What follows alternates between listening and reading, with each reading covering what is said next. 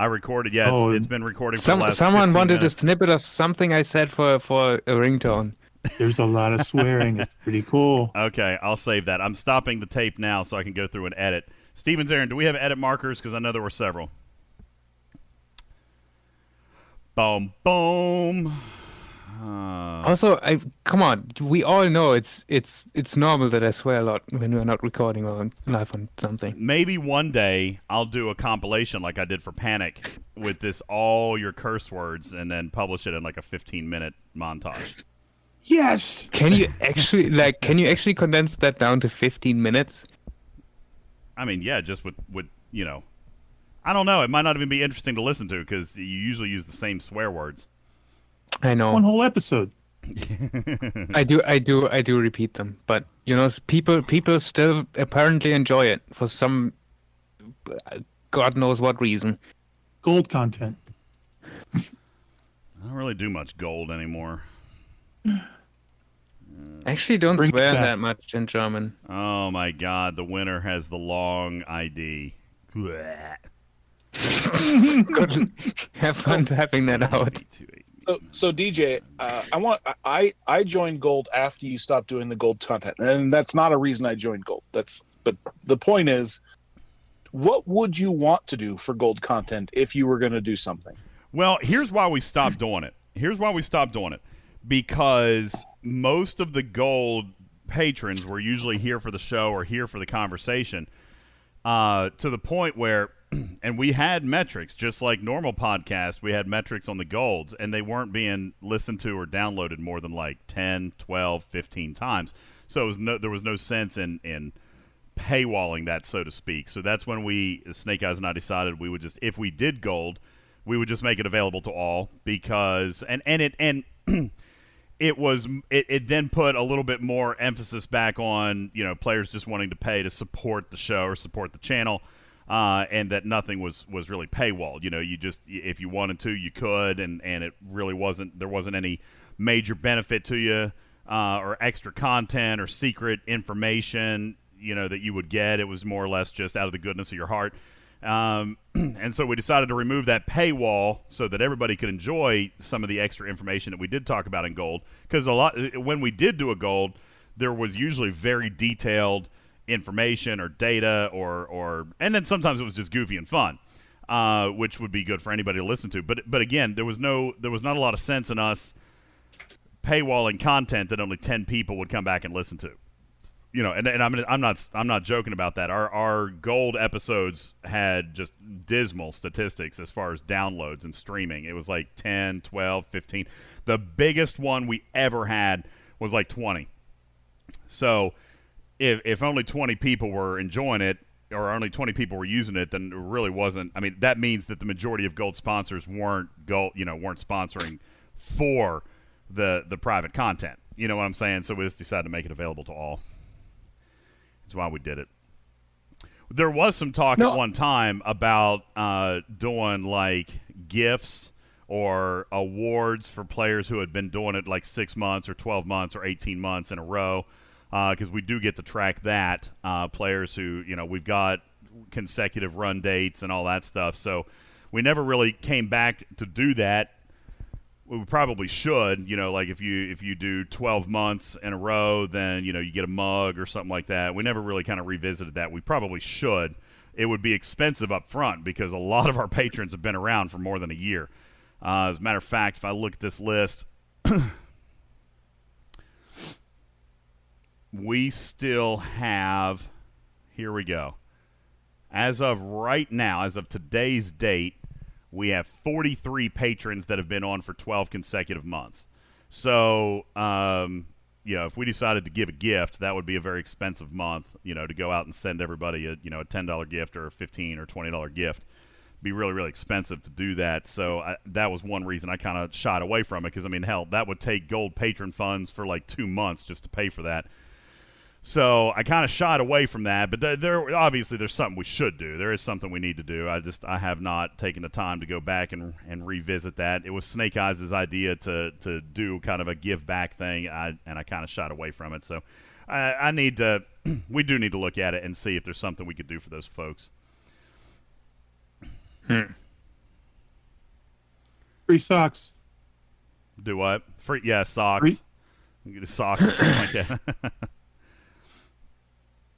that. What is? Why Yeah, did I Jerry do that? Ryan, that's exactly right. That's what I was saying. Most of the gold patrons were usually there for the live show or there for the taping. So if that was the case and you weren't going back and listening, then there was no reason to paywall it. You know, like I said, if only 10 or 15 people were downloading and listening, then we wanted to consider the broader community. And like I said, if only 15 people were listening to it when it was locked, even if 100 people listened to it when it's unlocked, then it was better for the community. So, Stevens Aaron suggests a Scopely game gift, but again, that's a lot of players, and I'd have to get clearance for that. I don't even know if Scopely would say, hey, you know, after I don't know that Scopely would sign on for that, because like I said, that means right, like as of today, we'd have to go through and issue gifts for 43 players, and I don't know if they would do that or not. Even if it was only one Kira BP. How about one loyalty token for each?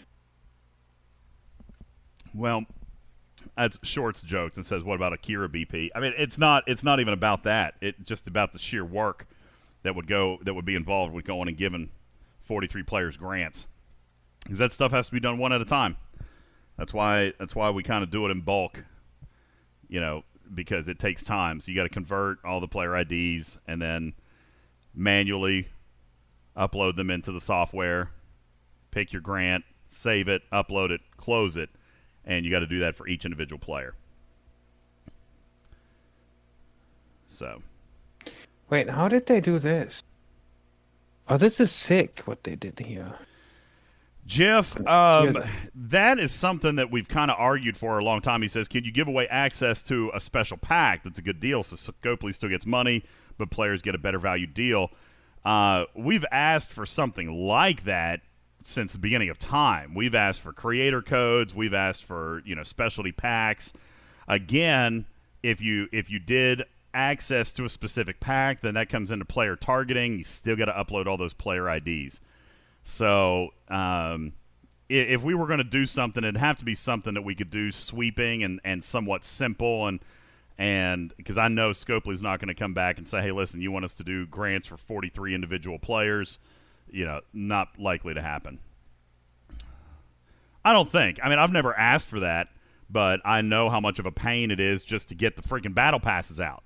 You know, and the prizes that we do give away, we give away one winner per show, and then sometimes two with Spam It, and even that is it's a lot to keep up with. Usually, Aries was really good about doing it almost on a per show basis, but even now he's gotten busier. See, he's fallen into the pattern that Panic had, where he only does it once every couple of weeks and just knocks them all out. But it takes a couple of hours. Aries is definitely faster than Panic was. Panic would only do it like once a month. And sometimes once like every other month. It's like sometimes people were waiting 45 days for their gift. Aries is quicker about that. He's usually done within like 2 weeks. But, you know, even when he first started, he would do them per show. Like, you'd have your prize within a day or two. Even he has slacked off to only do it like, you know, once a week or once every 2 weeks. So, I'm feeling Aries and like recently Aries has been apparently very busy. I feel like. He has. He's got a lot going on over there at Scopely HQ, and that's good. There's a lot of cool stuff happening. A lot of cool stuff on the horizon that you know you guys don't know about yet, and even as a community manager, he's got his fingers in a lot of stuff that's going to be really, really good. So he is very busy over there. Super busy. Thanks, Bubba. Appreciate you, I'd buddy. like to see him make a skin that makes your auger look like your cat avatar. I have begged for specific content like that in the game for a long time. Obviously, I tease and I joke about the Spot avatar. That was not for me, but you know, I made it about me.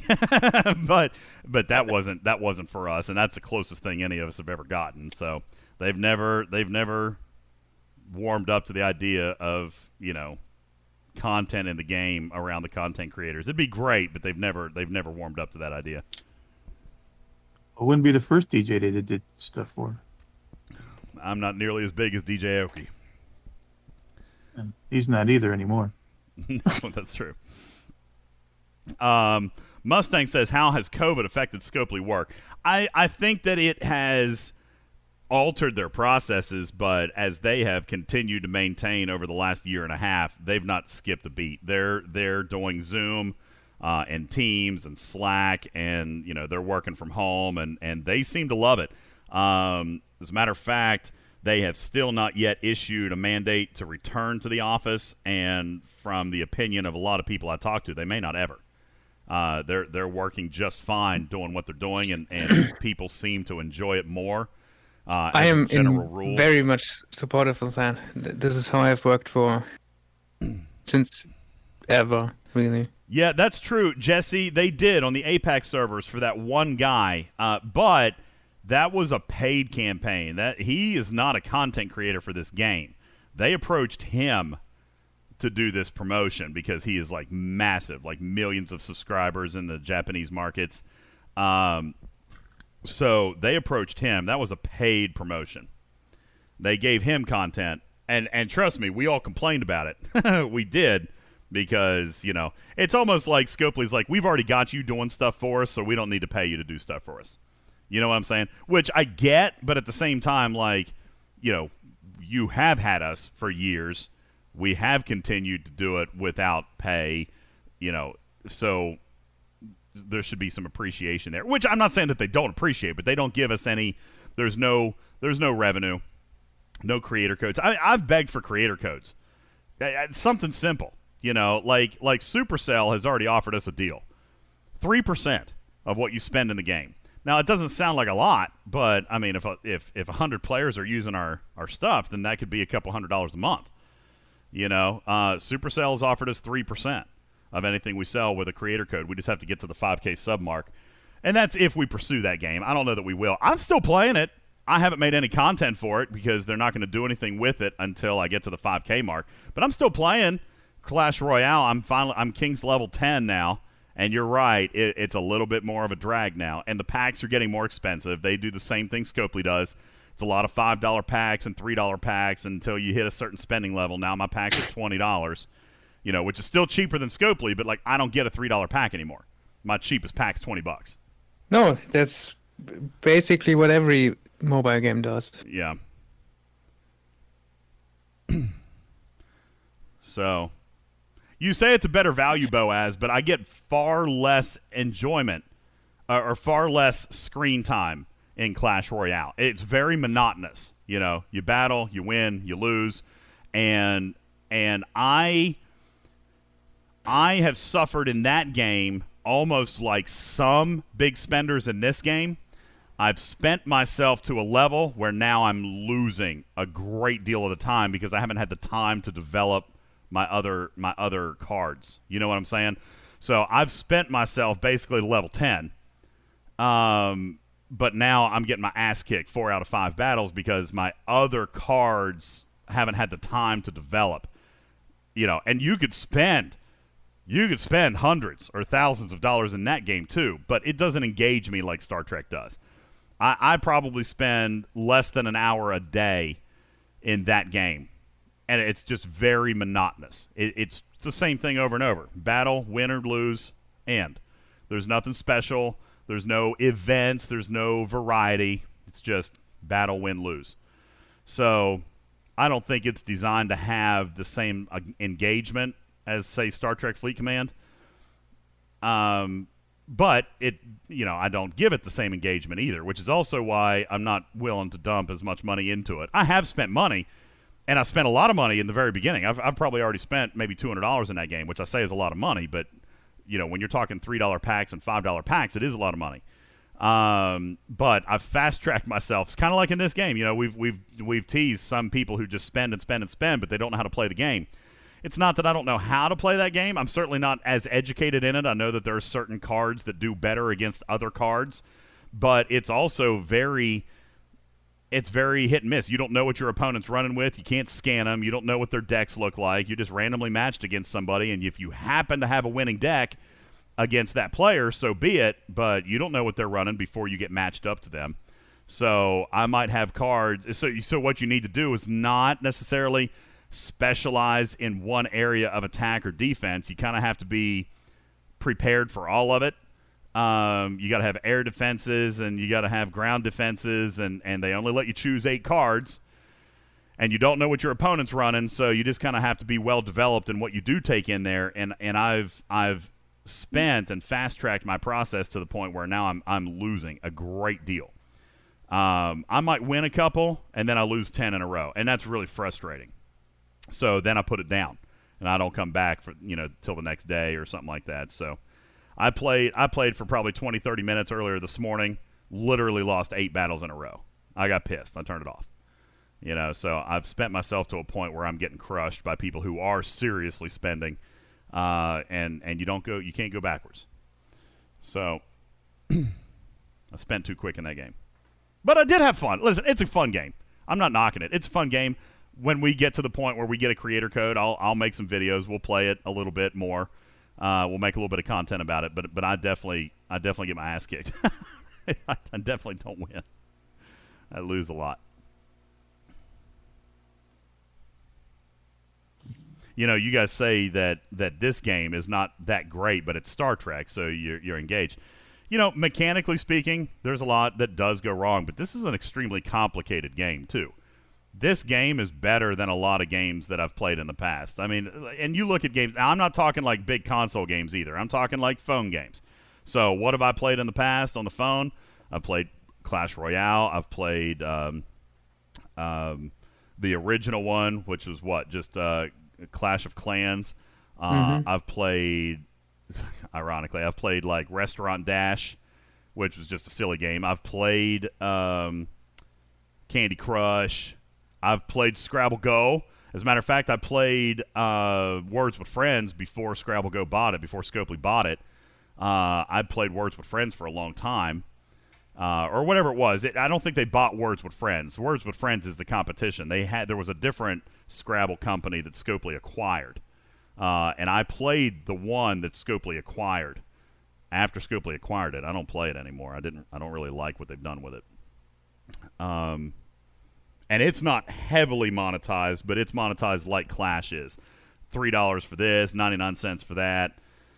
So a lot of that stuff, and I didn't. And it was more about frills and stuff. See, again, my generation, we're not about skins. Like most of what you can buy in Scrabble Go are different looks of tiles and skins and things like that. So I've not been super engaged in that either. We can complain about STFC a lot, but mechanically speaking, it's a super complicated game, multifaceted, dimensional, a gazillion things to do and everything tied together. Mechanically speaking, it's actually a pretty wonderful game. We complain about it a lot, and they've got a lot of problems, but from a mobile game perspective, it's probably one of the best and most advanced out there. Crazy enough, though. I mean, I know. Well, they could make things a bit more. Oh, absolutely. They could do things a lot better. Absolutely. But just the game itself is so immersive and so big and so complicated. It's better than any other mobile game, really, truthfully, I've ever played. I'm shocked I'm still in it 3 years. I've always said, for me, even when I started playing this game, my average lifespan on a game was 8 to 10 months. It really was. I played Restaurant Dash, the Gordon Ramsay version. I played that heavily. I spent in that game. Crazy enough. How stupid. That was just a silly, stupid little game, making cheeseburgers and making lobster tartare and all this stuff. I spent in that game. But, I mean, what, a year? You spent $50,000 on that game? Well, no, I haven't spent $50,000 on this game. But, me neither. But, I mean, I probably spent hundreds on that game. Not compared to what I've spent here. Boaz says normally after 2 years. Normally after 2 years, I'm looking for something new. And normally I don't make 2 years. Usually, like I said, a year tops. I think I played Restaurant Dash for a little under a year, and that was one of the longest ones I've ever played. I'm at in Candy Crush, for example, I'm at level 340. I probably played that for a year. But I mean, it's repetitive. Don't feel ashamed spending much on STFC. I've spent much on Star Citizen, and look what I have now. Nothing. Yeah, listen, not even a game. We're all really. We're all with you, Jesse. I mean, we've all spent way too much on this game. there's nobody a free to play can argue legitimately that he spent too much on this game. Okay, not even just in money, in time, attention, stress, drama. I mean, but still that goes for basically almost every single game on the planet, right? It's true. It's all like, if you think about it, it's all pointless. It's all a waste. It's all a waste. Well, no, let me rephrase. It's not a waste. It's entertainment. You can't expect ROI. Your entertainment is what you're paying for. Yeah, it's entertainment. Basically throwing away money. Yep. Yippers. Could have been worse. You could have been buying cocaine. Yeah, that's dumb. Well, it's about as long lasting as this. Yes. I mean, really, you can argue that it's healthier, but is it? All right, listen. Now, I'm not teasing and I'm not making fun because I know it's a real thing. I have met and spoken to players who have claimed to have suffered mental stress and anxiety because of this game. And to those people, I've encouraged them to take a break, either quit or throw a 30 and go enjoy some sunlight and some fresh air, and then come back if they want to. And crazy enough, a lot of those players don't. I don't see some of those players again, just because it's one of those things like if you can break the addiction, then you're free and you don't come back. And I get that. This game is addicting. It is an addiction. Anybody here who spends 6 or 8 hours a week listening to content and then 3 to 4 plus hours a day playing the game, anybody who's spent more than a couple $100 lifetime, I'm sorry, my friends, you have an addiction. You're addicted to this game. There's no other way for it. Now, whether or not you're okay with that, I can live with that. Yeah, whether or not you're okay with that is another thing. I smoke cigarettes. I shouldn't be okay with it, but I am. I do enjoy it. I've never tried to quit. Not seriously. I've tried to put it down. I've tried to walk away from it, but it's not something I want really to quit. I should want to quit, for my wife and my family, but I actually enjoy it. It's a habit of mine that I enjoy. I know it's terrible. But I haven't wanted to quit, and I haven't wanted to quit Star Trek. There will come a point for all of us where we will hit that point eventually at some time. And at that time, then you're going to have to kick the habit. What are you going to do to kick the habit? You're going to have to uninstall it, disappear, get rid of Discord. Like, you're going to have to completely sever with everything if you hope to get away. At the same time, we've seen players actually go away for months and then come back. I mean, we've seen players gone for 9 months. My name is Aaron, and I'm an addict. Yeah, we've seen players gone for 8 or 9 months and have made it back. So yeah. You argue it's an addiction. This game, there's no way around. I mean, I've spent many thousands on this game, and I've spent many thousands on Star Citizen. Both were, in hindsight, probably bad decisions. But oh well, what you gonna do? Well, yeah.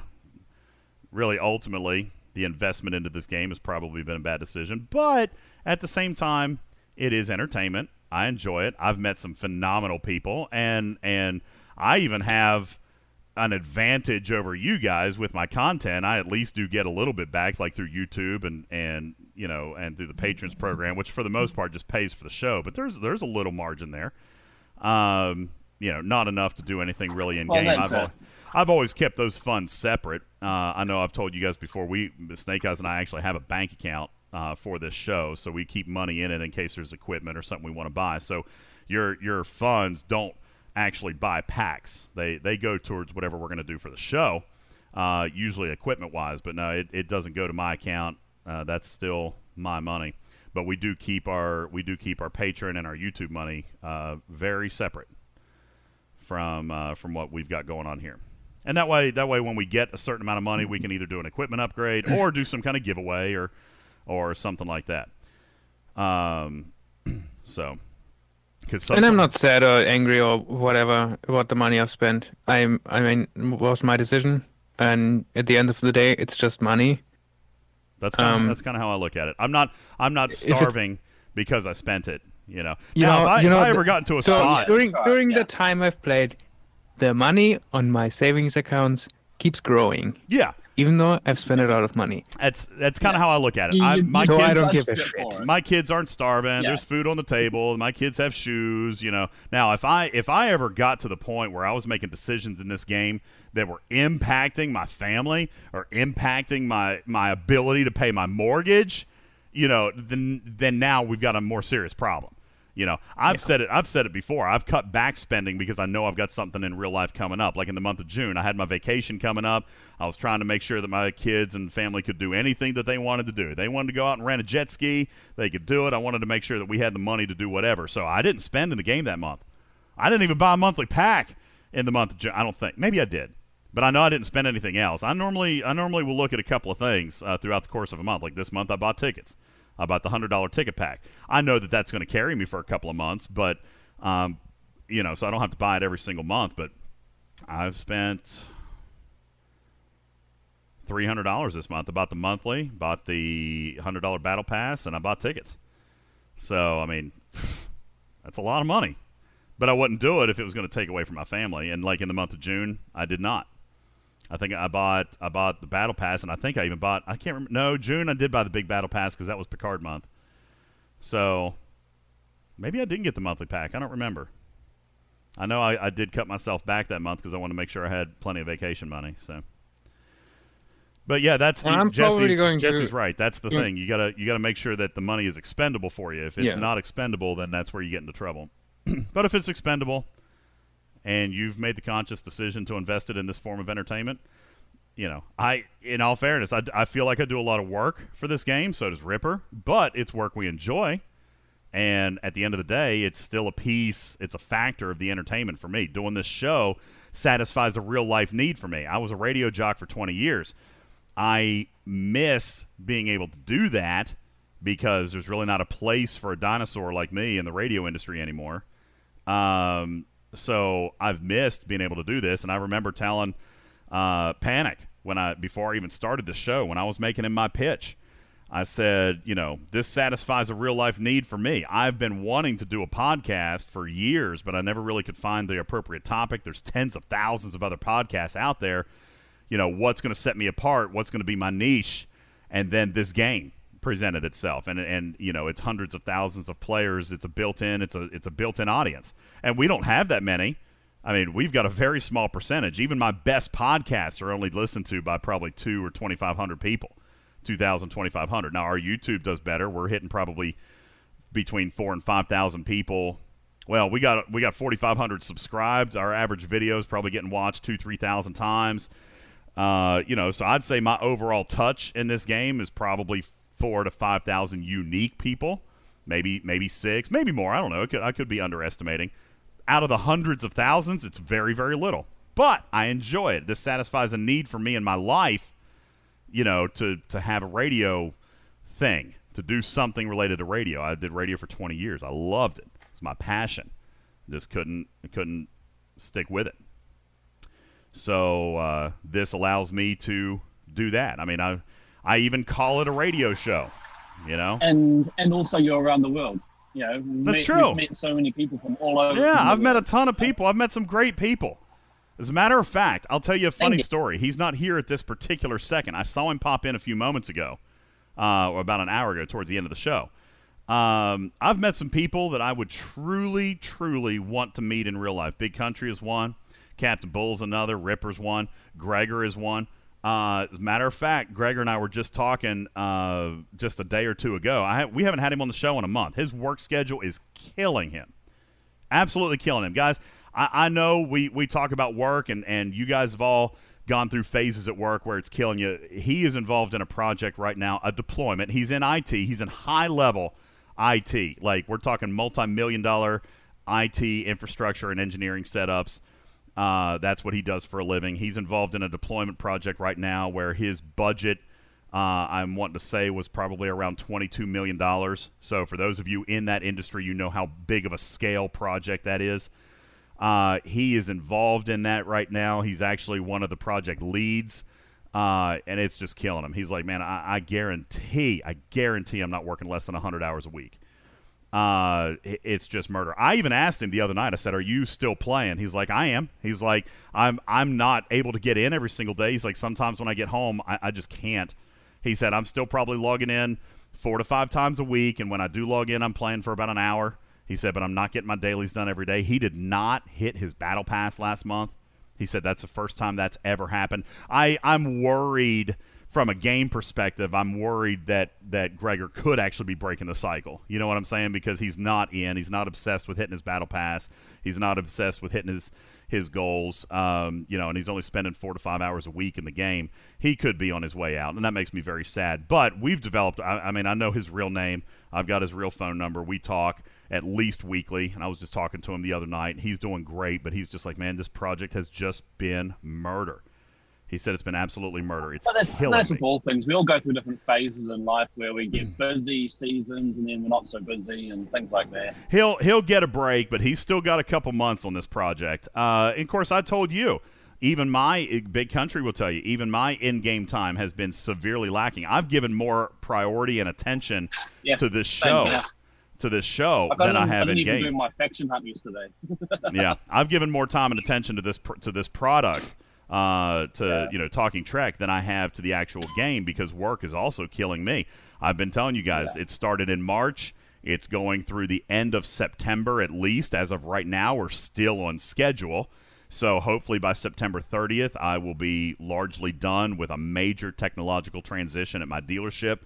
Hopefully by September 30, I'm done. But I'm telling you, it has absolutely killed me. I have joked with a couple of people at the dealership and even with the company, the consulting company that we've had come in that's doing a lot of this, or not the consulting, the technology company that represents the software we purchased.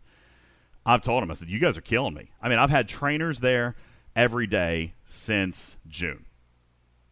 5 days a week, I've had some trainer there training some department on some process, on something. We have been transitioning and baby stepping and changing things in my dealership. And you got to think, We've got 105 employees, but they all do something different. You got technicians, and you got service advisors, and you got parts counter guys, and you got the wholesale guys, and then you got the manager's team, and that's just all in fixed ops. Then over on sales, you got the salespeople, you got the sales managers, you got the internet BDC, you've got the finance guys, you've got the inventory managers. I mean, and this technology is changing everything for everybody. Everybody has a process change to some degree or another. Everybody has to do at least something different than they did before. So, and I'm Point. I'm Point. I chose this software. I negotiated the contract, which took 60 days, and 2 or 3 business trips. I negotiated this multi-million-dollar contract, and had to determine if it was going to be feasible for our dealership, if we were going to be able to implement it and use it here without drastically changing our processes, if we could still continue to function the way we wanted to function, by using this. Integrating new technology into a 25-year-old procedure is challenging.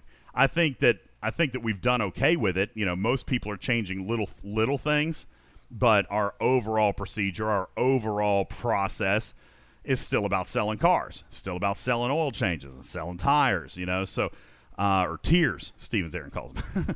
So, there's a lot that goes into that. And this project has been absolutely murder on me. I'm coordinating between the technology company and my own team. I'm getting trained on stuff that's not my day-to-day focus. I don't give a crap about how parts bills out their parts to the service department. I don't give a crap. It doesn't affect my day-to-day, but I need to know how it is so that I can support these guys after the trainers are gone. So I've had to train in every facet of the dealership, and it's worn me out. My brain hurts every day. So it's just, I'm not probably to the scale of what Gregor's going through right now, but, he's working himself to the bone. His fingers are bleeding, but we did talk that at the end of his project and at the end of my project, we have discussed getting together and maybe doing some scuba diving or something like that, because it's just, we've been buddies for 2.5 years, and we've we've never had the time in our lives to try to get together and do something like that. I know our alliance has talked about having to get together to kind of do like a barbecue or something like that. I mean, there's been some great friendships made here, and I think that is probably what's been most important to a lot of us in this game, and that's why maybe the investment's worth it. Are we paying for friendships? Maybe, but it makes us feel better about being here because we have met some great people. You guys have met some great people here in this community. We've met some amazing individuals, people who are doing big things in the world. We have a listener of this show who works for the Tesla Corporation. You know, that is cool. You know, me and him have had some good conversations about cars and just, you know, stuff that they're doing, and it's just cool. Look at what was happening. Oh, and I haven't done this yet. By the way, Sylvia's home, and man, she is amazing. Halen is doing great. Tracy has talked. They are resting easier. They're still waking up at night because Sylvia is so on point that she's alerting, and Halen's blood sugar is shifting 20 or 30 points, and Sylvia is alerting. So this dog is better than any, crazy enough, this dog is better than any technology that Halen has ever had. Better than a pump, better than a monitor, better than any finger poke or technology that they have ever had in their lives. This dog can smell a difference in 20 points of her blood sugar. So they're still getting up a lot at night because they're still working on regulating this now to even a tighter window. But Sylvie is predicting blood shifts, as in Sylvie will notify. Okay, she'll alert, and they'll take a blood sugar, and it hasn't moved, like it's normal, right? And the trainer said that she can do this. She can sense a change coming. So they said if she alerts and she tests normal, check it again in 15 minutes and see what happens then. Sylvie has not false alerted one time. Not a single time. But multiple times she's alerted faster than her monitors. So if Halen is getting ready to drop, Sylvie knows about it before the computers do. All right? And of course, we're not yet to the point where Sylvie can tell us, are you dropping or are you going high? Okay? So they still have to check it in 15 or 20 minutes. But then Sylvie's not been wrong. She's not been wrong a single time. She is alerting, and then they have to wait 15 or 20 minutes just to figure out what to do about it. You know what I'm saying? So Sylvie has been just, what a blessing. What a godsend.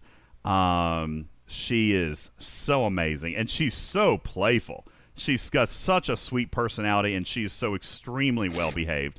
They've taken her in restaurants. They've taken her in stores. They've taken her to softball games, lots of distractions, lots of yelling, lots of whatever. She is just a blessing. She has been so incredible. No, we haven't taken her to Disney World yet. Haven't done that yet, but she is just absolutely, absolutely amazing.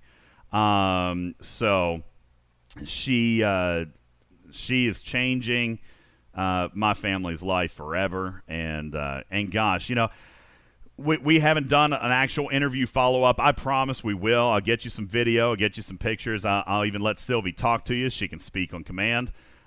She does, by the way. How about this? She does have the technology to make an emergency call. Okay? So the way that this is working, we weren't exactly sure how this is working. She's got an interface. There's something they had to buy for their phone.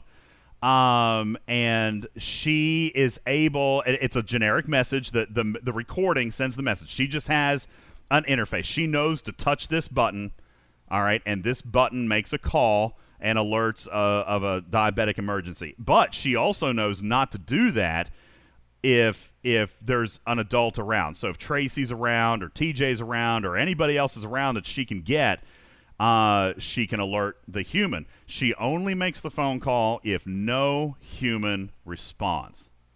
Whether the human doesn't respond or there's no human around or whatever, no adult, then she can make a call, and this device will alert and transmit a GPS coordinate. It's just I mean, it's incredible. And she's capable of so many commands. She can get food, and it's not just audible commands. Halen can gesture to her. Let's say, for example, Halen was incapacitated, unable to speak. If she can even gesture, if she can lift her hand or her fingers to gesture what she needs, Sylvie can interpret that through a hand motion or through an audible command. She can go and get her med pack. She can go and get juice. She can go and get sugar, sugary snacks like gummy snacks, whatever. It's just amazing what this dog can do. Mustang, we have talked about the vet insurance. So we haven't done anything with that yet. I mean, she only came home on the 3rd. She's been home, 8 days now. So we have not looked into that yet. I'm sure that we will. I'm sure that we're going to. I know that Tracy is taking it very, very seriously. As a matter of fact, let me see if I can find this picture real quick. She has kind of like requirements, if you will, like for weather and things like that. So, for example, they were at the ball field. And it was a hot day. Let me see if I can find this picture. Tracy had to get this if they were going to spend a lot of time, outdoors. Let me see if I can find this picture. Well, I have to go to bed. You should go to bed. It is late. I know. So here is Sylvie. Have a great day, night. Good Good luck, have fun. You too. I don't want to put it in the Go graphics. get your best breakfast. Okay, my biscuit. app is only letting me put it in the graphics room, so it's going to go there. But you guys can take a look. It's going into the graphics room now. So Sylvie, I guess because of how she alerts, because of how she smells or whatnot, she herself has to be temperature regulated. So they were out in the sun, and she has her own little pup tent and a cot that is off the ground, and that is a cooling mat. Now, I don't know if it's, powered or... Oh, did it not go? Yeah, oh, you know what? There it is. It's showing as an HEIC because it came from my phone. Hang on, let me copy. Sorry, stupid. Copy. I'll delete that one. Yeah, it's a stupid thing. Hang on, I'll paste it in. HEIC is how iPhones save my pictures. I don't even know how to fix that either. You can change that. Now it's posting a link. Why? I don't want that either. Why can't I take this daggone picture? Okay, hang on. Maybe I can save the image. See, this is my geezerism right here. I don't know how to share a damn picture. Take a screenshot. Let's see if this works. Yep, there it comes as a JPEG. Okay. So there is Sylvie in her little pup tent on a cot with a cooling pad. All right? I mean, we're all sitting out in the sun. We're getting burnt. All right? Sylvie, she's a very pampered puppy. But they said that because of the way she alerts, she smells. She has to be temperature regulated as well. So that's a cooling pad. And again, I don't know if it's just a pad maybe with like gel or something like that in it, but that's a cooling pad on a cot that sits off the ground. And she's got her own little pup tent there to keep her out of the sun. So the rest of us are sitting out sweltering in the sunlight, and there's Sylvie sitting like a little queen. But she deserves it. She is a queen. She's a lifesaver. And she has, you can see in that picture, she's got her official service dog vest, so people have not really been messing with her, which is good. But she has so far not been denied anywhere. Like, nobody has said a word. They've gone into restaurants. They've gone into post offices. They've gone into schools. Nobody has said a word, which, I mean, they're not really supposed to, right? Nobody should be arguing against a service animal being admitted anywhere. But we expect that'll probably happen at some point. Oh, you can't have that here. Actually, by law, yeah, we can. She keeps a human alive. So, but she's a doll baby, and she's sweet. She's playful. She knows when it's okay to be playful, but she's always on alert. I mean, she could be playing. She could be playing fetch, and she'll stop. She'll alert. And crazy. This has been impressive to me. She can alert from up to probably 12 to 15 feet away. Isn't that crazy? Like, she doesn't have to be on Halen. She doesn't have to come up and actually sniff her. She can alert 10 to 15 feet away, like, because she is a big dog. That's one thing. These pictures don't do her justice. She's big. And so Tracy and TJ have kind of been handling her, like, when she's on a leash, they walk her. They don't let Halen do that, just in case. Not that she's given any indication that she would run off or anything like that, but she's just a big dog. So Tracy and TJ usually keep her on the leash, but they can still alert even if Halen was across the table or across the room. So how does she alert? So Jesse says she barks. She will bark, but only if she can't get attention. What she does, her primary alert, is she bumps Halen on her hip with her nose. That's the first level of alert. She just bumps her with her nose.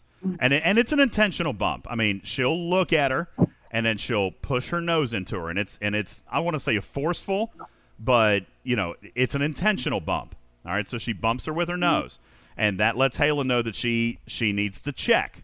Okay, she just needs to check at that point. Now, if Sylvie detects a diabetic emergency, which has happened once, she crashed. Her blood sugar fell 100 points in the span of 5 minutes. If she detects, then she goes bonkers. She does. She screams and yells. She jumps. As a matter of fact, the other day, or if it's just a normal alert, but no one responds. Okay, so the other day, Mrs. DJ's was actually over there at the house, okay, at Tracy's house. Tracy and her came outside, all right? Tracy and her came outside to get something out of the car. Well, Halen was inside. She was playing, doing whatever. We assume, all right, and Halen says that Sylvie alerted her, but Halen didn't move. She didn't respond. She was playing a game or watching TV or whatever. She didn't respond. Sylvie came to the door, and the door was closed. They had a screen door, so the glass was there, but you could hear. Sylvie came to the door and just went bonkers, trying to get Tracy's attention. Barking, screaming, yelling, yipping, jumping, trying to bang at the door to try to get Tracy's attention. Well, obviously Tracy heard, came inside, and Halen was dropping. So she's got a way to notify, but she also knows to escalate if somebody ain't paying attention. So we've seen her go bonkers twice, but usually, it's just a careful, intentional bump with her nose right into her hip, and it's always in the same spot. She knows where to touch her. So it's cool, man. It's cool. Because I was a little bit worried about this, not to take an hour talking about Sylvie. I was a little bit worried about this, that, eventually maybe she would not alert anymore. Because, listen, dogs have to be maintained. You train them, but you got to continue to train. You got to continue to keep up their positive reinforcement, for them to continue to behave that way. You can't ever stop the training. So every single time she does any command, no matter what it is, Halen carries around. So whatever they used, obviously it's something dogs can have bukus of, okay? It's some type of treat, but obviously not one that they can't have a bunch of, because Halen carries around everywhere she goes. It is a part of her now.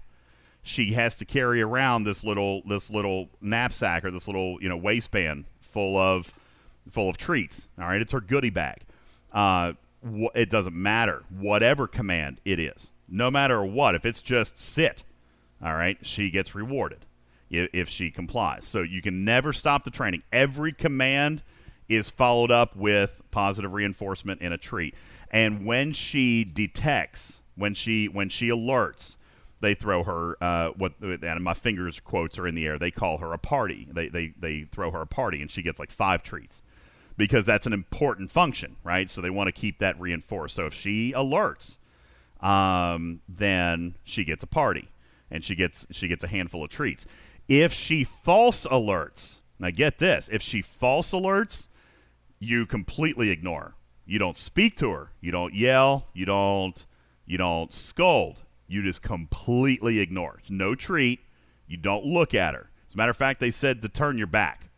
And apparently dogs hate that. So the proper negative reinforcement for a dog who alerts when she shouldn't have alerted is to just ignore her, turn your back. And apparently that is just an ultimate kick in the crotch for a dog. I mean, you think about it. Dogs are just some of the most loving creatures on the planet. They want to be in your face all the time. You turn your back on a dog, it's probably about the same as slapping one in the face, you know. So that's what they've said to do. But just to be clear, Sylvie hasn't false alerted once, not a single time.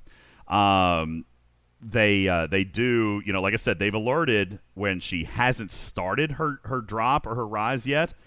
But they said, you know, before you punish, you got to wait about 15 minutes because she might be telling you something before it even happens. And so far, she has not falsely alerted a single time. She's been just such.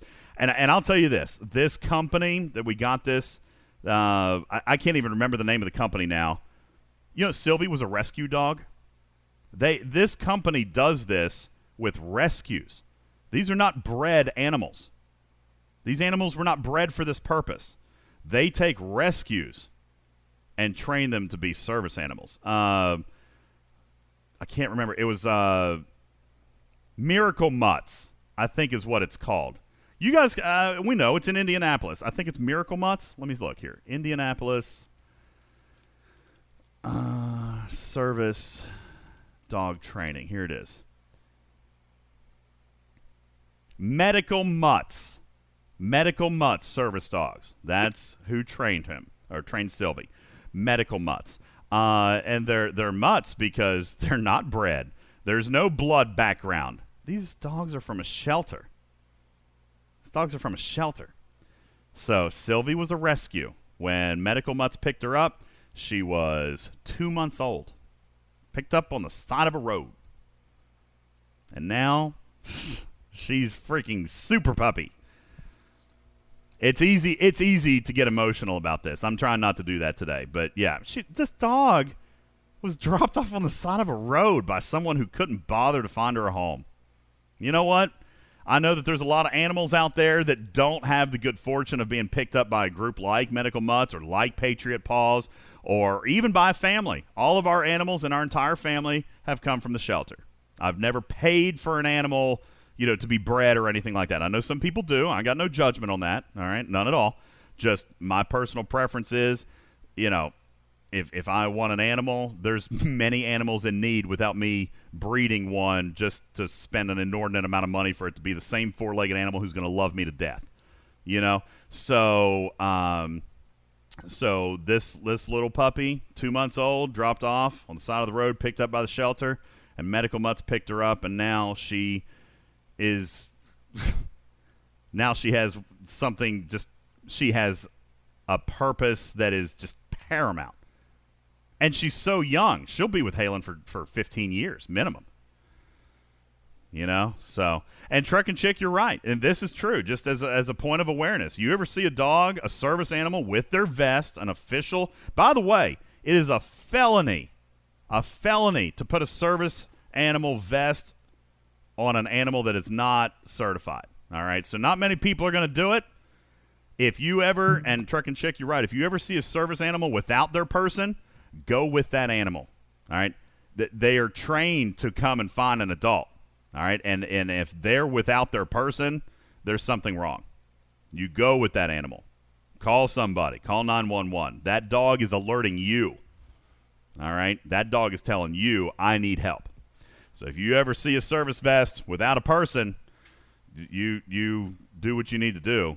Follow that dog. So just here's your little PSA. Yeah, no, just Sylvie's amazing. She's been great. She's been so wonderful. A miracle, man. She's a miracle.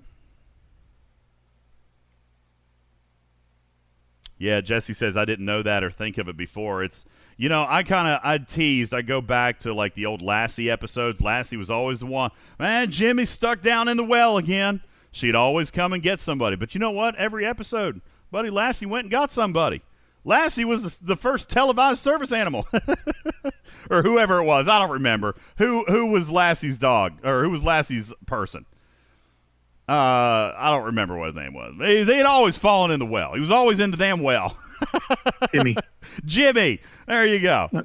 Timmy. Oh, Timmy. Okay, not Jimmy. Timmy. Timmy's fallen in the well again. All right. It was always a damn well. Lassie would always come. Get somebody. Come help Timmy. Timmy is always getting in trouble. So, yeah, that's what they do. They'll come and get you. They'll go crazy. They'll bark and yell. And they're trying to get you to come.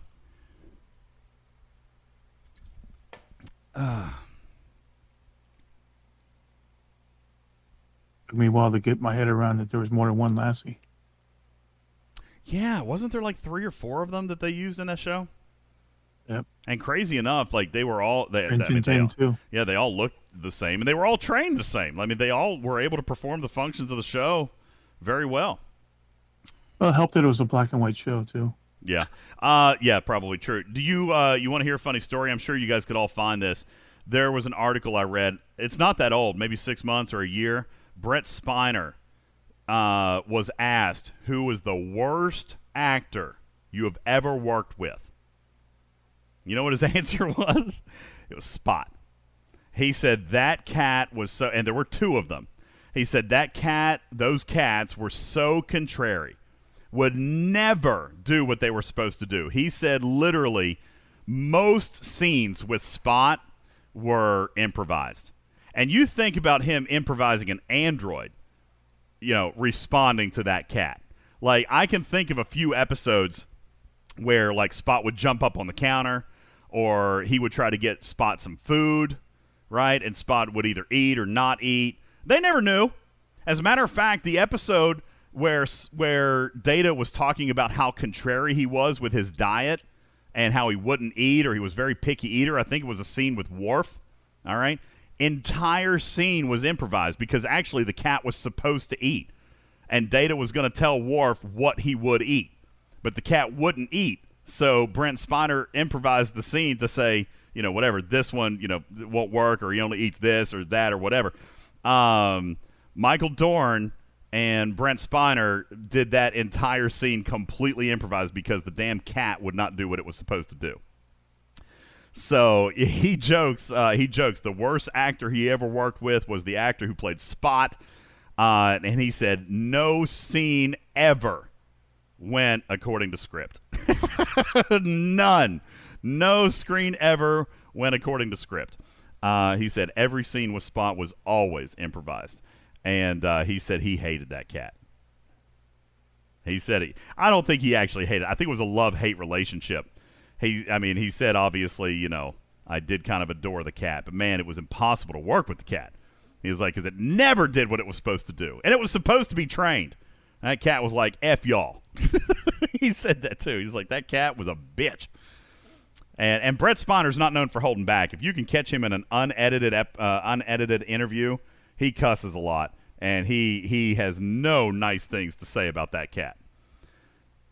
Yeah, tell him he's a pretty cat and a good cat.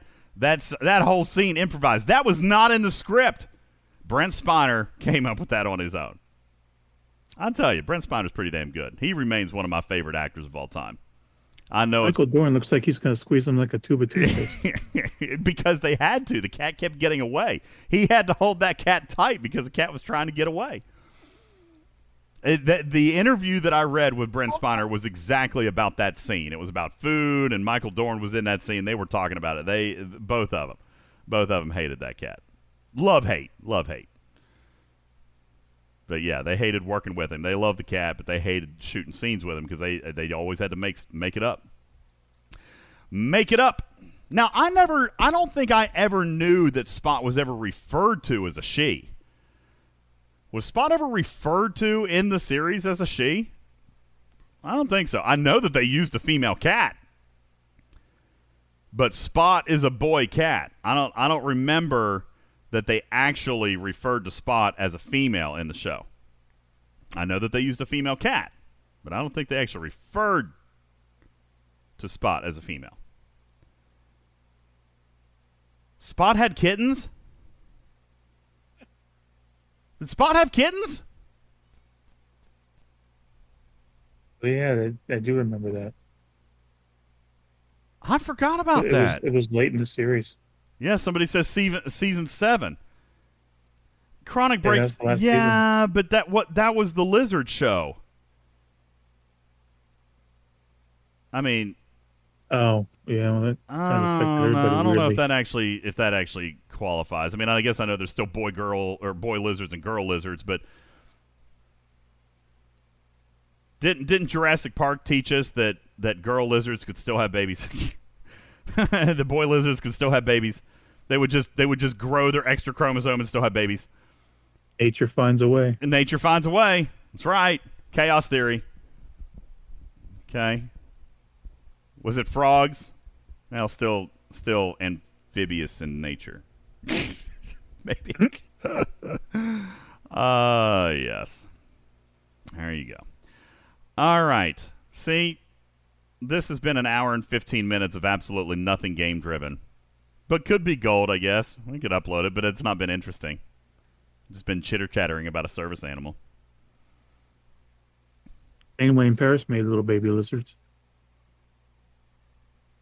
That's right. Janeway and Paris made. Yeah, but were they actually lizards? They were like some advanced metamorphic.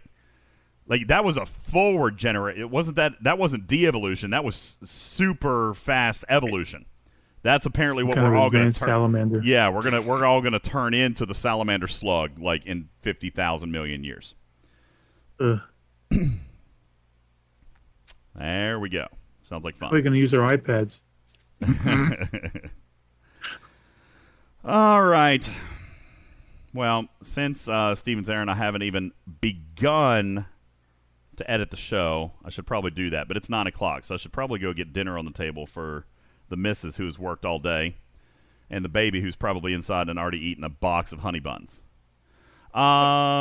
Late to the party is on the stage. Come on in, buddy. What you got? Yeah, she's not going to be happy. I mean, dinner's made. They could have eaten. They might be waiting on me. I hope they're not because I made dinner. All right, late to the party. Welcome to the stage. Hey, DJ. Real quick. So you were talking about, we whine and complain about everything, no matter how good it is, whatever Scopely does. I know. I did draw very close to losing my temper there for a minute. I shouldn't have. I hope I didn't offend anybody. Right. We do. So I'm an airline pilot, and we say it doesn't matter how much you pay us. If you paid us in gold bars, we complain about how heavy it is. And I kind of feel that's about how we are. The gaming community, as a general rule, is incredibly difficult to pacify. I mean that's a thing. It's not just this community. It's most gaming communities. And I couldn't fix it a single time, but that I don't know why that is really. Really truthfully, I don't feel like we're this demanding in a lot of other industries. I mean, I'm not this demanding in a restaurant. I'm not this demanding in a car dealership or in a retail store, but yeah, I mean, even me to some degree, I'm very quick to speak up about the smallest thing I don't like. Why is that? Why do we feel that it's our job to write the software? Why do we feel it's our job to be able to dictate how the game is played? We're giving Scopely our free time. That's pretty valuable. Well, I get it. We're the consumers. We pay the money. But, you go to Walmart. I've used this example a million times. You go to Walmart, and they've got yellow chairs and red chairs and blue chairs, but you wanted a green chair. You don't stamp your feet up and down and demand a green chair. You just don't buy that day. You come back when they've got a green chair, or you buy it somewhere else, or you don't buy it all, or you just suck it up and you buy the blue chair. But we don't stand in the middle of the store and scream that they're liars and cheats and thieves and deceptive because they advertised in the newspaper that they had green chairs for $19.99 and then they're sold out of green chairs. You know what I'm saying? Like we behave differently in this game. Well, reading's hard too. People who just read half the time they would understand. But my real question is, all right, so this arc is like forever long. Normally 3 to 4 months, and this thing's going to go till Christmas. But so are they going to compensate with the length with a better event store, with an event store that is worth the 6 month, I hope not, wait? I hope so. I have not seen the design of the event store yet. Okay, so I don't know. I can't speak to that. I know that I have been very vocal about that. One thing that maybe concerns me a little bit, and I probably should be slightly cautious in how I word this, but one thing that does slightly concern me a little bit, because they're blurring the lines. They've talked about Riker Week and Picard Week as mini event stores. And while technically they were, which I get, I put that in a different category. I put that in the category as successful officer sourcing. So don't devalue it. Don't take it away. Don't say that was supposed to be the event store that holds us over. You know what I'm saying? That's kind of the message that I've been pushing is listen, let's not blur our definitions. I don't want you to consider that as an event store. I want you to consider that as successful current arc officer sourcing. Even though they did offer a few other things. They offered some faction credits. They offered the Meridian parts, things like that. It was not as broad.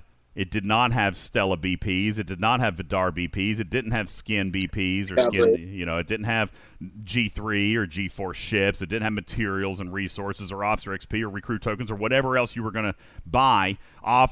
Any officer. I mean, hell, we haven't had data available since the month 1. So my biggest piece of advice to them has been, let's not blur our definitions.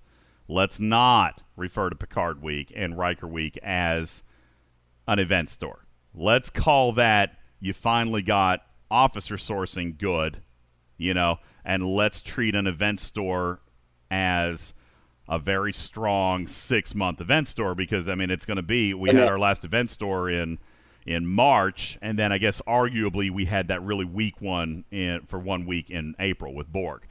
So March was the last full-on event store. So, and, maybe they're trying to make us forget a little bit too, because if you recall, we had the Christmas event store, which was double, triple great. All right. March's event store was double, triple great, but it wasn't supposed to be. You remember? And I suspect maybe Stevens Aaron, I hope that they're just trying to maybe help us forget about that a little bit by going so much time, because I do know that they want to get back to the original model. But at the same time, it has been 6 months, so if you use the double, triple model, you know what I'm saying? It wouldn't be unfathomable. Yeah, I hope so. It wouldn't be unfathomable for them to use the double, triple model since it's been twice as long. So I don't know. Well, I know what they should have done. What they should have done is done a mid. Discovery. Yeah. It's the only place you can get. I'm waiting on the second half of my second Stella for 4 or 5 months. I've made recommendations. See, what they should have done is they should have done it in month 3. They should have done it in arc 3. Kept kind of a similar timeline of how many event stores we have, and it would have worked out well just to have a mid. We kind of did with the Picard store and then the Riker, but it wasn't like an event store like we normally have. Well, and that's why I've tried to urge a little bit of caution. I've tried to urge a little bit of caution, not to confuse those. Like, as a community, I feel that we've looked at those not as an event store, but as they're not as officer sourcing, and I fear that they may be defining it as like a mini event store, and so. I've been very cautiously optimistic, but I've also, been planting that little bug in their ear that the event store is going to have to be pretty phenomenal, because we are looking at it like it's been 6 months, so that's kind of how I've presented it. And they've been receptive to having a decent amount of loot. Yeah, they've been receptive to having that conversation, but like I said, the argument is typically that they come back and be like, well, you had Riker Week and you had Picard Week. And I'm like, yeah, but we're chalking that up to finally you guys getting officer sourcing, moving in the right direction. Not that it's an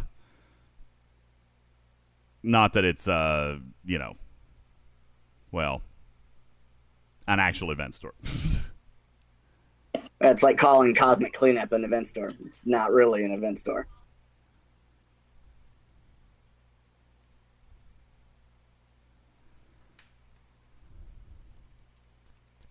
What up? Did we lose DJ? No, I'm here. Hey. Sorry, I actually just got a message from somebody over at HQ. I was just responding real quick. I don't know if they're listening right now or not. It's got a message. 3 pylons for everybody. Just got a message with 3 dots. That's not usually a good start to a PM. Yes. Uh-oh. I know. Uh-oh. We'll see what that's about. Anywho.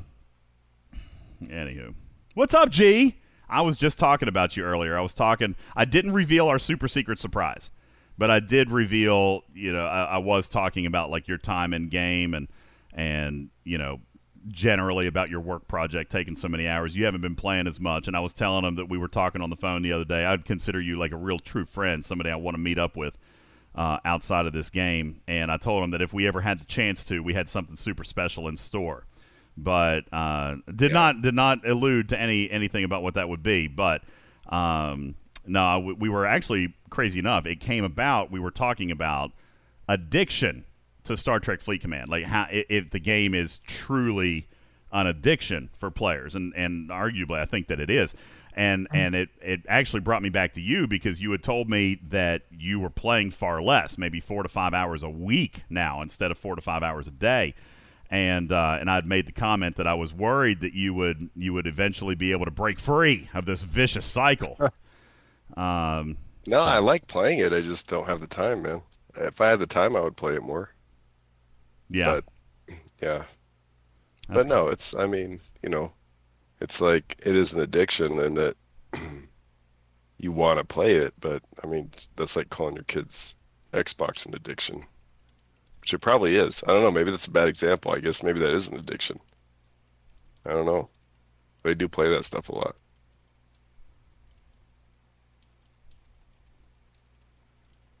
Sorry, I'm texting here. Hang on.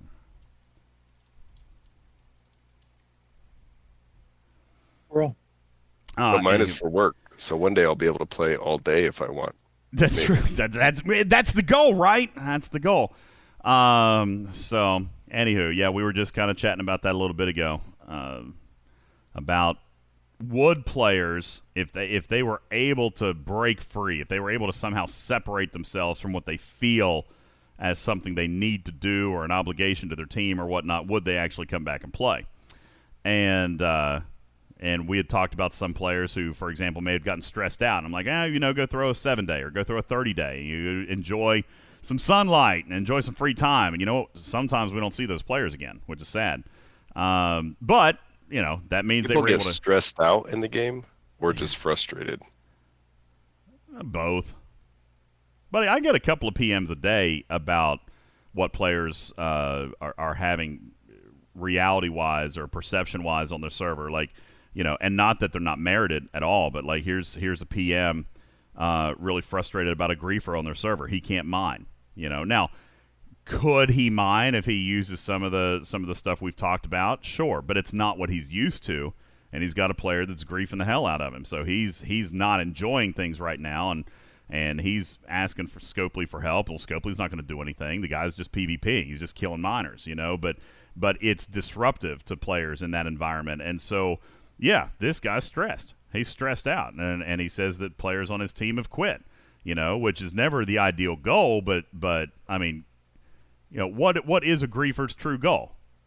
To make somebody quit, to have that power, or is it just about gameplay? I mean, I do know some assholes who just grief to see if they can exert that power over somebody, but then I also know some people who just like the PvP. They're not bad people. They just, hey, you're at war, then let's be at war, and I'm going to kill your miners all day. So you want that to stop, then give me what I want, or end the war, or this or that. Some of those people are great people. They're just playing the game the way they want to play it. Where do you draw the line, and how should a player deal with a scenario like that? It's tough, and it varies server to server. It varies player to player, and yeah, this particular server apparently, or this particular alliance, has had a couple of people either quit or take a break or just get worn out by this cat, and that sadly, that's not unique. I bet you get one of those a day on average. Yeah, I mean, but the person can still mine. They just can't mine the way they want to mine. Yes, but it disrupts their normal flow. Yep. I think. What, don't you have that initiative for quality of life stuff that you were talking about on one of the shows Yeah. recently? Mm-hmm. I think Scopely needs to spend a lot of time there. Like, I know we talk about that a lot, but I hope that they are. Especially after like years of the game, they really got to focus on that. I hope that they are. I mean, I've been told don't expect it all at once. You know, I mean, I've been straight up told that by somebody who directly reports to Keenzer. Okay, so I mean, I was able to have a meeting pretty high up. I was told don't expect this all at once. But you know, if you feel like this stuff's important, which obviously I said it was, then we can look at, you know, reiterating this over time, maybe. And they said, what, you know, do you feel, would it be acceptable if we were able to maybe knock one of these out a month? I said that's exactly what I'm looking for. I'm not looking for 30 man hours. You know, I'm looking for like 4 or 5 man hours a month just to fix one event a month and bring it up to today's economical standards. I said I think the players would see that, recognize it, be happy with it, because it hasn't happened. And if you can show us definitively effort being made to refresh previous events, within 6 months we'll have them all. But within 6 months we'll have to do it again for events that are introduced now. You know what I'm saying? Like, it'll be a constant thing. If you can dedicate 5 man hours a month to housekeeping, then we'll never need to go back. You know what I'm saying? It'll never stack up again. So that's what I've encouraged them to do. Now, whether or not that actually happens, I hope. But, I mean, I personally, I based off what I know of their processes, I really truly think Faction Hunt could be redesigned within 5 hours. You guys say it's click, click, click. It's not, I can promise you. But I do think it could be done within 5 hours. It could be done within a half a day of one of these guys. So if we could get half a day or 3/4 of a day or even 1 day a month where one person was dedicated to refreshing one old event, then I think we could see very strong improvements, you know, consistently. And I think that's important. I guess what partially what wears me down on the game is the reiteration. Like, you know, how many Armada events are we going to have this arc and last arc and the arc before that? And yeah, they're making quality of life improvements in that they fixed some of the spawn stuff. Well, at least for normal space, they just fixed the spawn. That's good, but I don't know. Aren't you guys kind of tired of running Armadas? I don't know. I feel like you're constantly like, oh, I need to get more directives. Oh, I need to get more directives. I don't know. Feels a little cyclic. Maybe. I don't know. I don't have that problem because I don't run rares. I'm in a big alliance. But really, truthfully, we don't run a lot of rares and epics. I mean, we do, but I mean, most events lately have been around damage, so you can do it with uncommons, and I feel like there's thousands. I mean, I've got 12,000. I did have 12,000 uncommon directives when this whole push started. I'm down to like 9,900 now. Uncommon directives, so I've used a lot. But I mean, most of these have not been contingent on rare or epic. You might get better points, but I mean, if everybody has thousands of uncommon directives, you're going to get your points. You might just have to do an extra couple of Armadas to do it. You know what I'm saying? So let me ask you a question, DJ. On your server, how often is Armada stealing a thing? Never. See, it's this 15-minute timer thing. I agree with whoever put that in chat. Snake Eyes. Was it Snake Eyes? Somebody said something about 15-minute timers. He says there's an Armada running every 15 minutes all day, every day in our alliance, and he's correct. Our team. Oh, Chronic Break said it wouldn't be so bad if they gave us a start now button. The waiting to start time that sucks. For reals. Me personally, okay, this is where I do differ a little bit, but I totally get both sides of the aisle. I understand why the community wants a start now button. It's a lot of wasted time. And that's what everybody argues about. It's efficient. It's a waste of time. We're sitting here. We're waiting. Just let us start it. The reason originally that timer was made that way is because they wanted PvP. They wanted people fighting over armadas. Now, that doesn't happen very often unless you're at war, and then in war, you're getting PvP on armadas. But that is not affecting probably 75% of the player base. So, you got that. Now, Grand Vampire says reduce it to 5 minutes then. I'll tell you why that doesn't work, okay? I'll tell you, you have to do 15 minutes, but a start now would solve a lot of problems. You can't do 5 minutes. No, Jess can't do 5 minutes because people don't watch chat. People don't pre-call. People don't pre-organize their teams.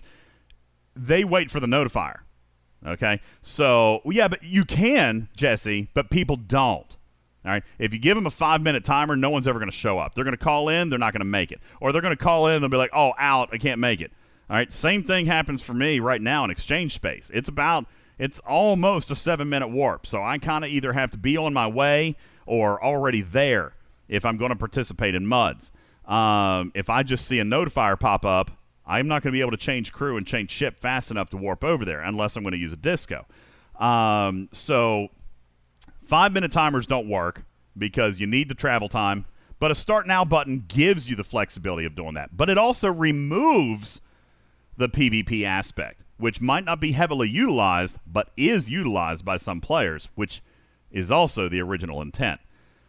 I have presented both sides of this argument to Scopely. I've presented pros and cons. It's been discussed.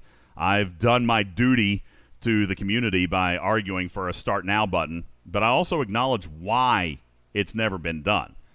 And why it's never been done is because it was never the original intent.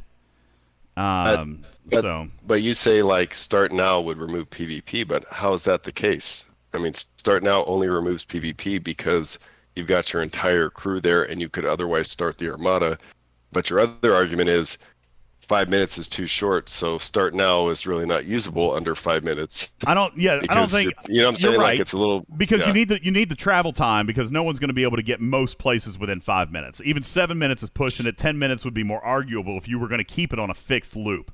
Now I have offered the compromise of making it 10 minutes, like just flat. But if you do the start, here's the thing: people aren't paying attention. They're not pre-calling, so they're waiting for it to show up in chat. Then they call in, or then they start to fly. They're not prepared. Some of them even still show up with the wrong crew. All right. But how you're eliminating the PvP is you're reducing the chance of an enemy to find you. The longer you're out there, the more likely that an enemy can find you, and the more likely that an enemy can intercept you if, in fact, you do have an enemy. By shortening the timer or by allowing a Start Now, you are reducing the enemy's abilities to find and get to you. Are you, though? And I'll say that for two reasons. Of course you are. Because A, you're implying that the only time they could hit you is when you have an Armada running. Like, you still had to go into that system. You wait there for your teammates to show up. They could do it at any time. They could do it, I don't know, from wherever you started from, right? Like, they can hit you anywhere in space. You're just saying you're forced to sit in one place for 15 minutes. But you don't have to. You don't have to sit there. And you don't have to sit there. You're right. But everybody does, right? So I guess that's the advantage is somebody's sitting static for 15 minutes. Well, but that's their strategy. If you play an Armada, if you're at war and you play an Armada with strategy, then you're showing up with 15 or 16 seconds left on the timer. You're showing up with a 2 to 3 second buffer before the circle locks you. All right? And there's strategy involved with that because if you show up too late, then you're late and you missed. And if you show up too early, then you got the risk of death. So, not only that, but I've been at war doing Armadas. Sometimes there's strategy involved. Let's say there's somebody there waiting on you. Maybe somebody like you, Gregor, a level 50 bro, I can't kill. Well, I'm going to bring a couple of Botany Bays to at least try to tie you up until I can get locked in the circle. There's ways to play it, and that's why I personally like the current model because if you're at war, then you can overcome it. If you're not at war, then whatever. You're just wasting time. But that's also not to say that you couldn't be. I'm a huge fan, and I've said this on the show. You can cascade your starts. Just because I'm in one doesn't mean I'm going to sit in that circle for 15 minutes. Hopefully, 3 or 4 other people on my team have each started one about 3 minutes apart, and we're just going wham, bam, bam, bam, bam. I see your comment, Snake Eyes. Snake Eyes says it may be a tech issue, but what you could do is if you have all spots starred, then drop the timer to, say, 3 minutes or 90 seconds or even 60 seconds. If you've got everybody there and you star them, then that's basically you giving your thumbs up, go ahead to start. I can see that being something that can work. To be honest with you, Snake Eyes, I agree with you 1,000%. I don't think they got the tech for that.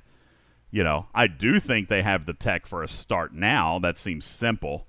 But maybe not. Who knows? I don't know about that either. But like I say, I kind of argue that doing that can eliminate the PvP factor, even if that factor was already small.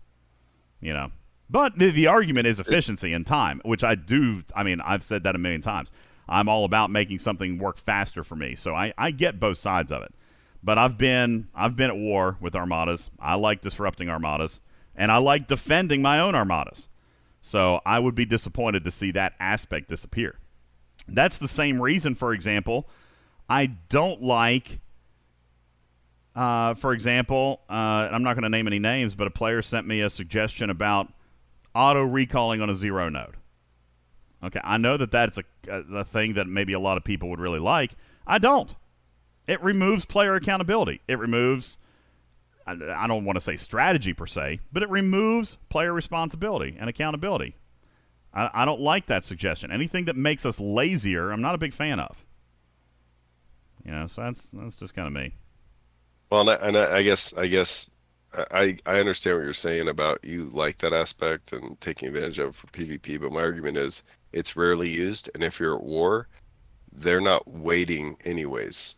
Like, they're probably going to hit you when you come to the system. They're probably going to catch you as your guys are trying to join. I mean, you're not. Well, if they get there, what if they Yeah. what if they happen to see you 2 minutes late? What if they're scanning systems and they happen to stumble upon your armada?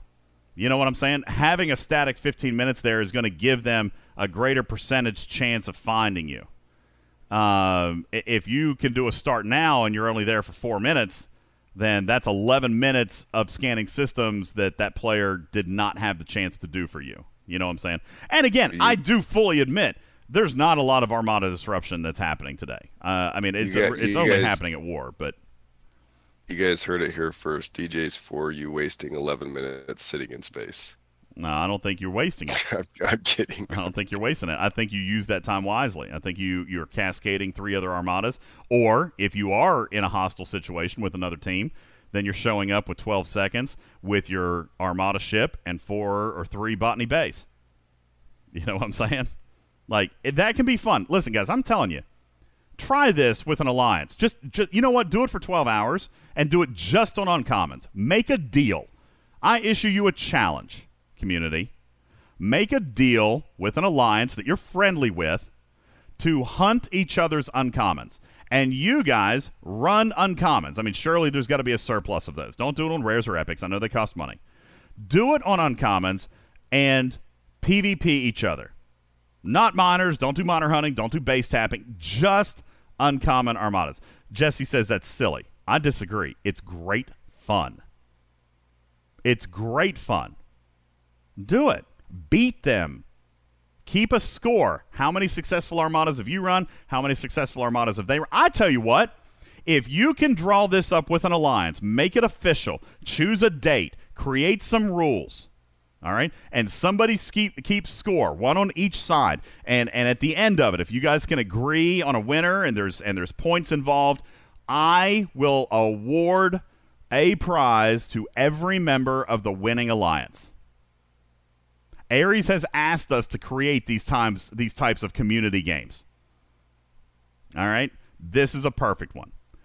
Fix it up, do 1 day or 12 hours, I don't care. Set it up with a team that you're friendly with where there's not going to be any butt hurt, and do it just on uncommons and keep tally.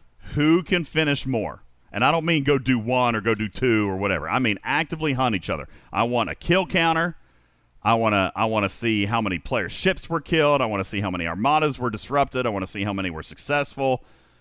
It's not a waste of time. It's not a waste of time, Soggy. Yeah. I will offer a worthwhile prize to every member of the winning alliance. I just got on here saying, I feel like there's too many Armada events. And now you're encouraging an Armada event to play. That's player-driven. Yeah. Silly of me. I think players don't appreciate how much fun it can be to actually fight over an Armada, because it can actually be fun. Well, that's how the Rialto Wars started.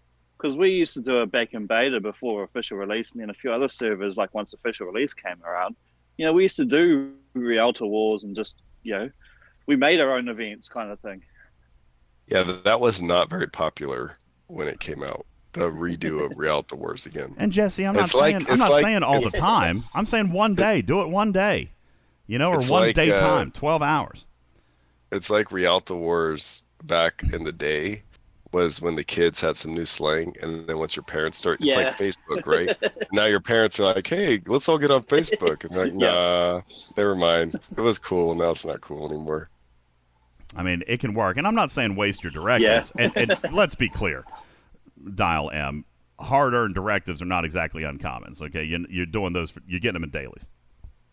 All right, and I'm not saying do it in rares. And besides, hey, listen, as a side effect of you guys running a bunch of uncommons, you're probably going to pick up a few rare directives along the way, all right? So there could be a side effect for you, all right? But, I mean, most people probably have a lot of uncommons. Maybe not thousands, all right? But most people probably got a lot, okay? And you get them from dailies.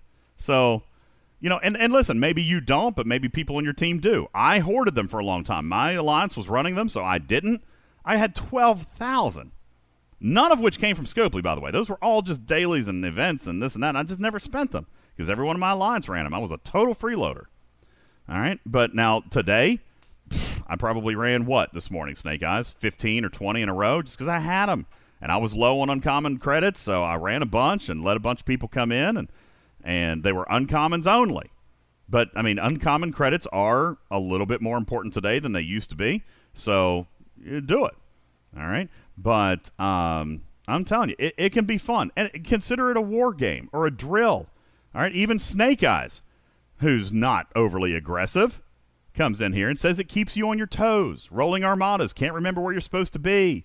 You need all the time. All right? Organize where you're supposed to be. Get better. Get precise. Learn. Sharpen your skills. All right? It can be a thing. And it can be fun. And I'm not suggesting do it all the time. But it's fun when we've done it. I like war with armadas. It encourages smart gameplay. I can fight. Listen, if Gregor was on my server and he was bound and determined to disrupt my armada, I stand a better than 50% chance at holding him off while my armada runs successfully. Better than average, because I am good at that. I was in an alliance that was in war all the time. I know how to run armadas at war. You guys would benefit from that. You have a 50% chance of holding off a level 50. Yes. Just cheap-ass ships. They can send 6 ships. I've got 6 players, each with 5 ships. Oh, as an alliance, I see. Well, yeah, Okay. no, I'm not talking about soloing an armada. No, that would be difficult. All right, that would be difficult. And to be honest with you, most of the time that I'm warring, I don't have that enemy player sending all 6 ships. He's got 2 or 3 ships out mining, and he's got maybe 1 ship hunting somewhere else, or he's doing PvE somewhere else, or he's going to another armada target. Most of the time I was defending against 2 or 3 ships. And most of the time I was coming out on top because I can tie up those 2 or 3 ships. Now, yeah, Gregor, if you and your entire team showed up with all 6 ships, but think about it practically. Does that happen? Never, because you're going to have ships out mining. You're going to have ships doing other things. You're never going to disrupt an armada and bring all 6 ships. It's not going to happen. But now you bring 5 of your friends, it's a totally different ballgame. And yes, I've been outnumbered before, and I will lose that one. All right, if I've got 6 enemy players, even bringing 2 or 3 ships, I'm likely to lose that. But I got 1 or 2 players showing up with 1 or 2 ships, I got pretty good odds. All right, is it a guarantee? Of course not. You got to time it out wonderfully. Those botany bays have to show up at just the right second. Your Armada ship has to show up at just the right second. You have to attack at just the right second. But I can keep that level 50 bro tied up long enough for me to get inside the circle and down under 10 seconds. It can happen. It's fun. And maybe not all the time, obviously. But run a drill. Do it for 24 hours. It's fun. It's fun. Elemento P says warp timers need to be correct for that. I don't disagree, but you can still account for that. You can account for that even now. Warp cancel and then restart. It's close. The only one that doesn't work super well on is the ISS Jelly, but it even, like the end timer is right. What you need to do with the Jelly is you have to warp to the system's edge. You can't warp somewhere in the system. If you want the timer to be accurate, you got to warp and warp cancel. And then you have to restart the warp, but not impulsing anywhere in. You have to impulse, or you have to warp right at the system's edge, and the timer will be accurate. Okay? I know it's kind of a pain in the butt, but that's how you get around it. Stella's easy. Warp and warp cancel. The Jelly is harder. You got to warp and warp cancel, and you got to warp to the system's edge. But it will work. So, anywho, I know Gregor didn't come in here to start an hour-long conversation on Armadas. You know what? We've got a 2-hour show here, Snake Eyes. Maybe it does actually turn into something gold. Maybe so. An hour on a service animal and an hour on Armadas. Maybe we can trim some of it. I'll save it and I'll go through it. Ladies and gentlemen, with that, I am going to thank you. I'm going to go. It's 9:30, and I'm sure if my wife is not in bed, she's angry. So I did make dinner, but that means that they still ate without me, which would make her mad anyway. Because I made dinner and then didn't go in to enjoy it with the family, so shame on me. But I am going to go. No, I didn't make pizza rolls. I actually made a great crock pot smothered pork. So like I cubed some pork chops and cream of mushroom and celery, made some rice, some French fried onions go in there. And basically it's like a bed of rice with like this pork gravy that goes on top. It's actually quite delicious. And it's not as unhealthy as it sounds. I mean, you're using pork, but obviously I trim it. And then I'm using just cream of mushroom soup, milk, and celery, and then white rice. So it's yummy. It's very good. Very good. Boaz says, angry bed is fun bed.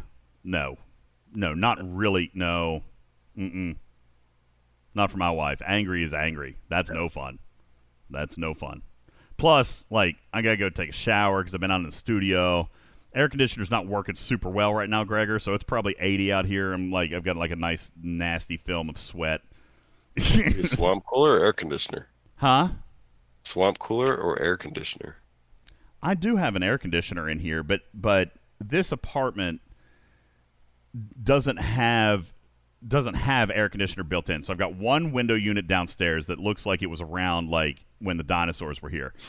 And I've got an upstairs unit that is one of those floor units, but it has the exhaust that goes to the window, so it really can't be mobile. Really, truthfully, I should probably spend another couple $100 and put a good air conditioner unit down here on the first level. But, I mean, this apartment is 800 square feet, and I've got the air conditioner upstairs and on, like, the opposite side of the apartment, so it doesn't do much for me down here. And then down here, I've got the window unit that's from 1962, and if you stand directly in front of it, it's good, but it can't keep up. It doesn't have the BTUs to keep up. So I probably need another, like, floor unit. But that floor unit I've got upstairs was like $400. It's expensive.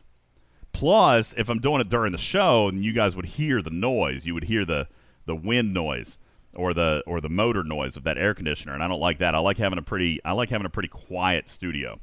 Most of the time it works, but sometimes you guys hear a little bit of background noise, and I can filter most of it out. But I mean, if I put an air conditioner in this room, I'm not going to be able to filter that out.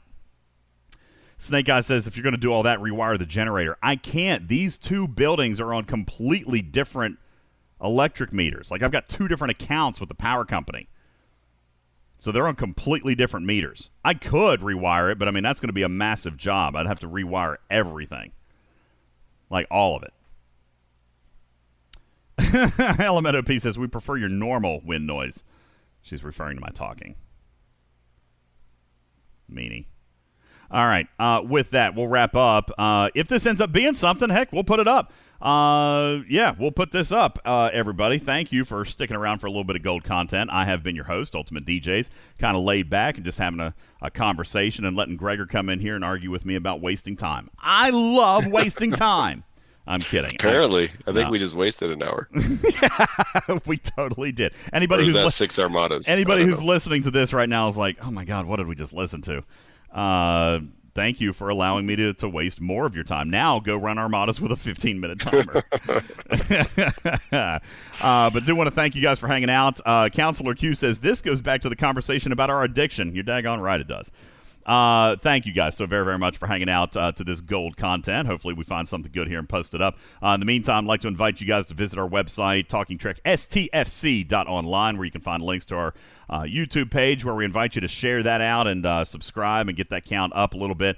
Also, check out our merch store at TalkingTrekSTFC.online for t-shirts, mugs, hoodies, and blankets, socks, and more. Get some Talking Trek merch in your life.